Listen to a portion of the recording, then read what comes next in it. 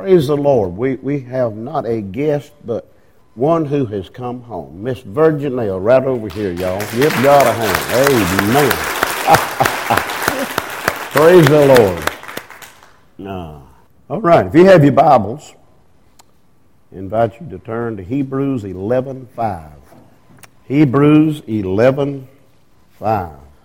Hebrews 11, we'll read verse 1 and then verse 5. We know this as what's called the faith chapter. I wonder how many of our names would be in this chapter had we have come along in those days. The Bible says, now faith is the substance of things hoped for, the evidence of things not seen. In verse 5, by faith, Enoch was translated that he should not see death, and was not found because God had translated him. For before his translation, this was his testimony, that he pleased God. Father, thank you for the opportunity. Lord, I want to please you. I don't want anything in the way of me doing what you asked me to do, of going where you asked me to go, and staying as long as you asked me to stay. Lord, we just thank you and praise you for the opportunity to be back in your house this evening. Thank you for Miss Virginia being in our presence this evening. Father, thank you for her life. Thank you for her faith and her faithfulness. Thank you for her presence. Lord, we pray for those children, young teenagers that was in that wreck. Lord, be with those families that are suffering right now. Just be with them in a mighty way. May this be an example for others of what can happen when you're in the wrong place doing the wrong thing. Lord, we just pray that you'd touch them in a special way. We pray for our KFC, Lord. I don't understand what's going on, but we thank you that John is willing to go with one. You said where 2 or 3 are gathered, you'd be there. And Lord, we're counting on you. We want to be faithful to you. We want it to be said of us that we are and we're faithful. Bless every home that's represented in the room tonight. Thank you so much for those who have come back this evening. For any guests that might be here, we pray for them. We pray for our work week. Lord, you know what's ahead of us and where we will be, and I just pray that you'd go before us. And Lord, we'll thank you and praise you for all you do, for we ask it in Jesus' name. Amen. Not much is said about Enoch, but his story is found in Genesis, the 5th chapter, beginning with verse 24. It simply says, Enoch walked, notice, with God. Enoch walked with God, and then he was not, for God took him. Enoch was the daddy of Methuselah. Enoch was 365 years old when God took him. And I thought about what would it be like today? Enoch would appear in the missing persons bulletin. He would appear in the newspapers. Man of God vanishes. Everybody would be searching. They'd be searching on horseback, foot, four-wheelers, airplanes, helicopters, wherever. They'd be looking for traces. But when God does something, he does it right. You say, well, the family didn't even have an opportunity to have a funeral service. That's God's business. It's God's business. Many years ago, there was a man that I went to visit, and he said, I can't read and I can't write. I said, you don't have to be able to read and you don't have to be able to write. All you have to do is be able to believe. Long story short, he accepted Christ. I baptized him. He was probably 70 plus years old. And we left the church and were gone. And we got word one day that he had died. The lady that called me, she said, Kenny, they're not even going to have a service. Said the funeral home just took him out and buried him with no service. So she says, I want to do my best to get up some kind of memorial service if I can get people to do it. I said, you call me. I'll do my best to be there because I knew him. No trace. Enoch was gone. out of sight, but thank God not out of mind. We even talk about the faith of Enoch today.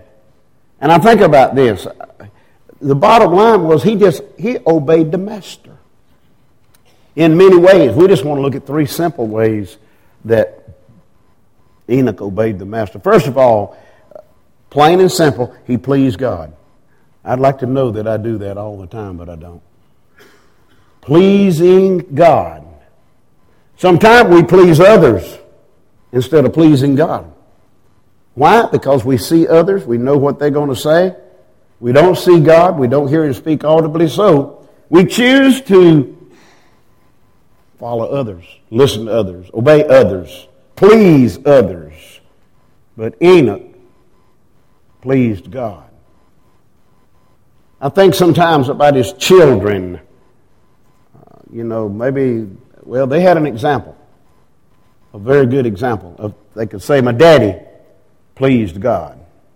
Now, yourself, we either please God or we displease God. Jesus said, you for me or you are against me. And we have to decide what is first in our life.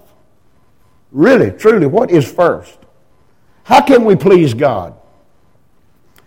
By putting off the works of the flesh. Now, what are the works of the flesh?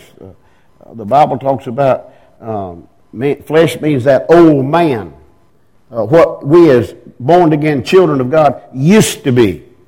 What we used to, where we used to go and how we used to talk. Someone gave me a testimony this week before last now of one of our folk and said, I want to tell you something. When he got saved, said his eating habits even changed. I mean, that's a testimony, isn't it? I mean, it's amazing to me. But the old man, he's hard to overcome because we know what it was like. And that flesh says, hey, what's it going to hurt? One more little small time, what's it going to hurt? We think about the flesh and that when we were unregenerated, when we were unsaved and the things that we did, human nature, you don't have to turn, but if you want to, if I hear you turning, I will wait on you to turn to Galatians 5. Talking about the works of the flesh and how the flesh draws. You see, we wrestle not against flesh and blood. The Bible tells us that. We fight against the principalities of the devil and the darkness. So, Galatians 5, verse 19. Here is what we wrestle against. Maybe not all of them, but I guarantee you this list will hit some of us, if not all of us. It says, now the works of the flesh are made visible. Which are these? Adultery. And sometimes we see that. It makes itself visible. Fornication, it makes itself visible. Uncleanness, lasciviousness, idolatry, witchcraft, hatred, variance, innumerance, wrath, strife, sedition, heresies, envyings, murders, darkness, revilings, and such like, of which I tell you, Paul says, before I have told you in times past, that they which do such things, listen to what he says, shall not inherit the kingdom of God. It don't say maybe might get in. It says will not inherit the kingdom of God. So we need to put off the works of the flesh if we want to please God. And secondly, by presenting our bodies to Him. You say, well, I'm old. I don't feel good. I'm not worth anything to anybody. Yes, you are. If you can't physically do anything, you can pray. You can pray for one another. You can pray for your church. You can pray for the sick. You can pray for the lost. There is many things that we can do when we think we can't do anything. In Romans 12:1, it says, I beseech you therefore, brethren, that you present your bodies a living sacrifice, holy and acceptable unto God. He said that's the most reasonable thing you can do. And he says, be not, help me out, be not conformed to this world and the world's ways, but be transformed by the renewing of your mind, that you may prove what is that good and acceptable and, listen, perfect will of God. God's will is perfect. If you want to live a near perfect life, get right in the middle, smack in the middle of His will, and do your best to stay there. Some of you, I'm satisfied, have been more places than I have been. But one of the places I'm thinking about is the Chattooga River in a raft. When they said stay, and they would, I was with a guide, thank goodness, and he said, okay, we're coming up on some real rough rapids. Stay in the middle. Whatever you do, stay in the middle. Because if you get out of the middle, you're going to be in big trouble. And we would be about 4 or 5 rafts back, and you'd see some. They'd drift off. And I mean, it was awful. This one particular route that we were on, or trip, the man had one leg. And it was an artificial leg, the other one was. And he was one of those that was in a raft that got out of the center, went over an awful rapid, and was thrown out up against a rock and had to be lifted out of that place because he got away from the center where we were told to go. God's saying, stay in the center of my will, because if you drift left or right, you're asking for trouble. There's trouble out there, and He names those things. Well, you want to please God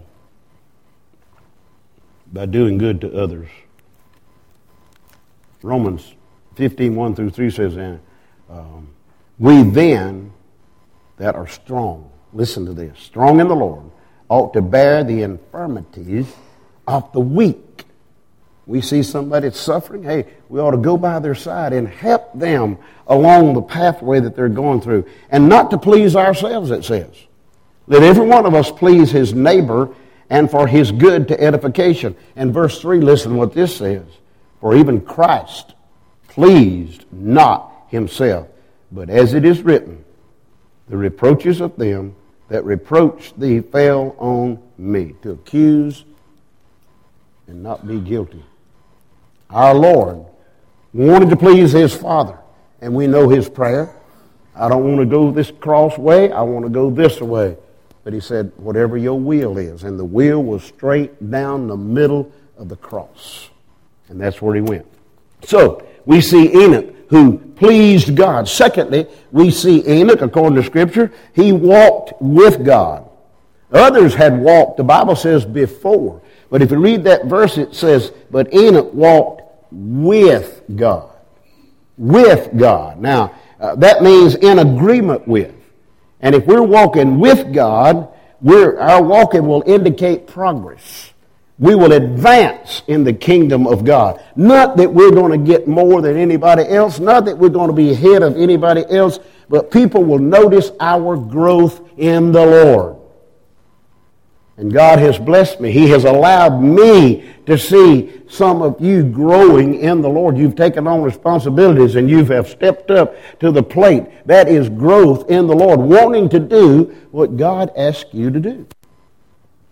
See, walking with God is a privilege that all of us as Christians can have. We can have that privilege. But first, there has to be reconciliation. The Bible talks about being reconciled to God. We were born enemies of God.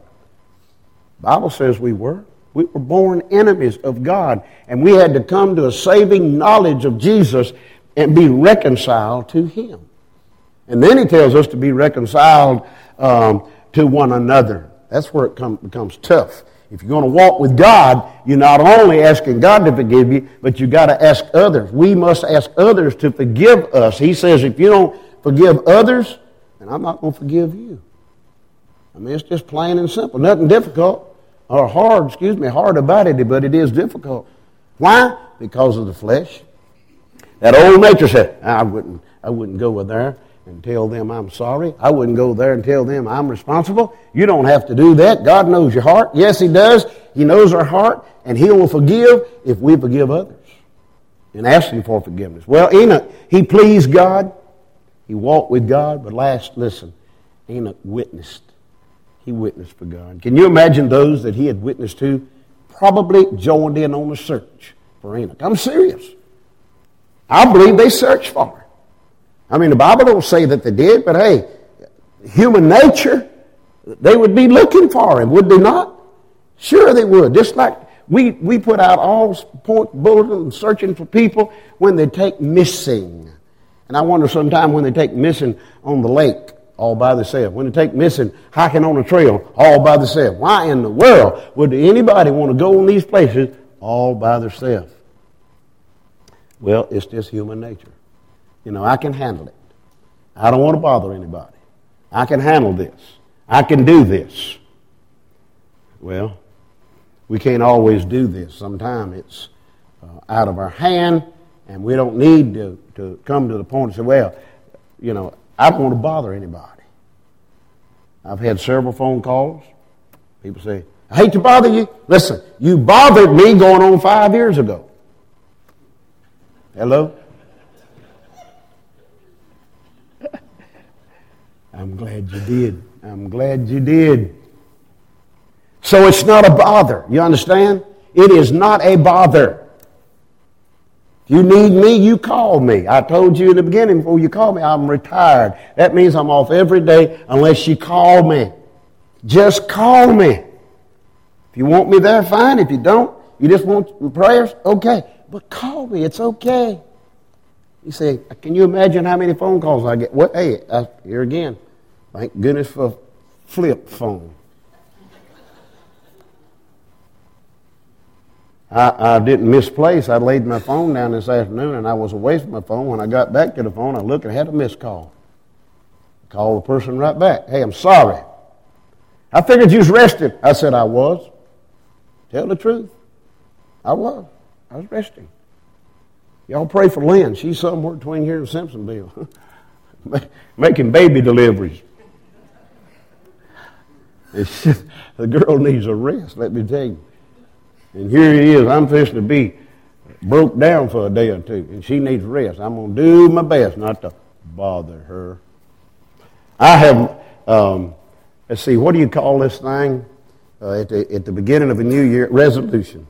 I made a resolution. I'm going to tell you what it is. I made a resolution, and I have broken it twice so far. We're just in March. I made my resolution to Lynn. I said, look, I'm going to stop saying I don't want to bother you. I'm going to ask you, will you do this? Or either I'm going to tell you this is what I'd love for you to do. And so far, I've messed up twice. And I said, I didn't mean to say it, but it was already out. I don't want to bother you. Okay? You can't retract that. But we can work on it. And I'm still working on it. Hey, if I can get through March, and I got to try to get through April, and hopefully, and I'll keep you posted. She may keep you posted. But in it, he witnessed for God. You see, in it was a seventh, listen to this. He was the seventh generation from Adam.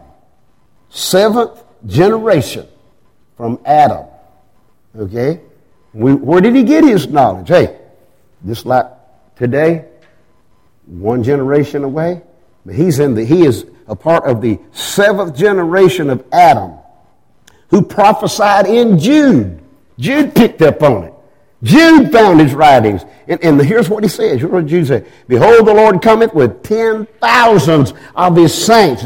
And you know, when I read that, I thought about this. If we as Christians have already died and buried, when Jesus comes back, we're going to be among the tens of thousands. But I'd love to be on the other side. I'd love to be able to look up as I'm flying through the air and see that tens of thousands are coming this way. It's amazing. I mean, what Jude picked up about what Enoch said, the seventh generation from Adam prophesied. And when he comes, there'll be 10,000s of saints coming with him. You see, the work and witness of the church today is the greatest work that we can be in. The greatest work that we can be. I'm excited about our children's wing. I hope if you haven't been through there, you need to go through there. When that thing is finished, it's going to be exciting. I heard comments this morning as people walking through it, a ooh and an ah, and hey, it's not even finished yet. But I praise God for all who have worked so diligently to put the thing together. And I believe it's going to be at least one drawing card for our church. So many churches, they don't have a place for children. They just got to sit there. But, hey, our children need to learn and learn on their own. I was so excited to hear the children's church lesson this morning. And some of you, if you have children in that children's church, you know they talked about tithing. And they fixed them up a little jug, little plastic jug, looked like what pretzels come in, and had a little slot in the top of it. And they talked to them about it, and each one got a dime to put in their tithing jug. Well, I had promised Arden before he left to go home that I had some coins. That's what he calls them. Coins, because he has a coin jug. And so I got him, and I said, come here. He had little blue jeans on, and I filled both pockets about half full of coins. Oh, he was weighted down. And he had his little tithing jug. And he put him in the car, and he was trying to get money out of his pocket to put in his tithing jug. I said, son, you can wait till you get home. You can show your mom and daddy what you got. And I said, every week you can put money in your little tithing jug. And they were taught this morning, hey, that's God's.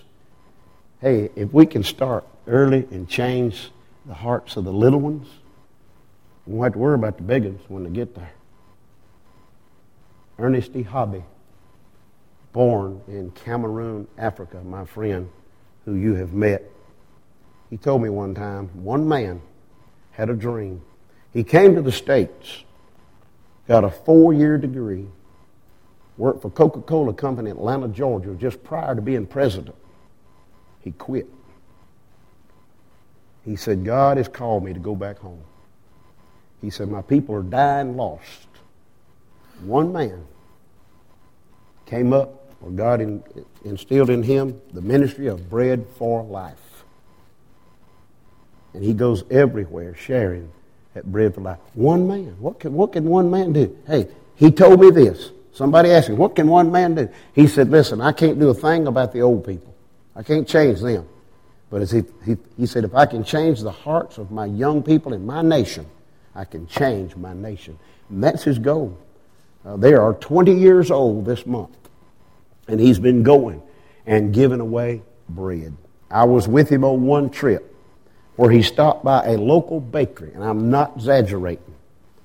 These breads was probably 30 inches long and about that big around, and he filled the back end of that car full of all he could get in it. And there were 4 of us riding. As we went through the village, he would blow the horn and people recognized him. They'd come running, and he'd give out loaves of bread. Just bread. They'd come running. And it gave him an open door to share. And that's what he's doing. He's still spreading the word. He's still spreading the word of life, the bread of life, and still spreading and carrying physical bread. So our church, we got to be a witness. Hey, we're not hidden down in the woods like some churches. We're sitting on the main drag. And a lot of times what influences people to come is what's on the sign out there. What's on the sign. Wonder what that means. Wonder what they're doing. And as they see us gathering, hey, we need to be a witness because Jesus is coming back. It's the truth. There's nothing short about it. So we need to be like Enoch was. We need to do our best to please God, walk with God, and witness for God. And one day we'll be like Enoch was. We will be taken up to heaven. Look at verse 6. But without faith it is impossible to please him. For he that cometh to God must believe that he is, and that he is a rewarder of them that diligently seek him. Brother Danny Boggs, would you lead us in prayer, please?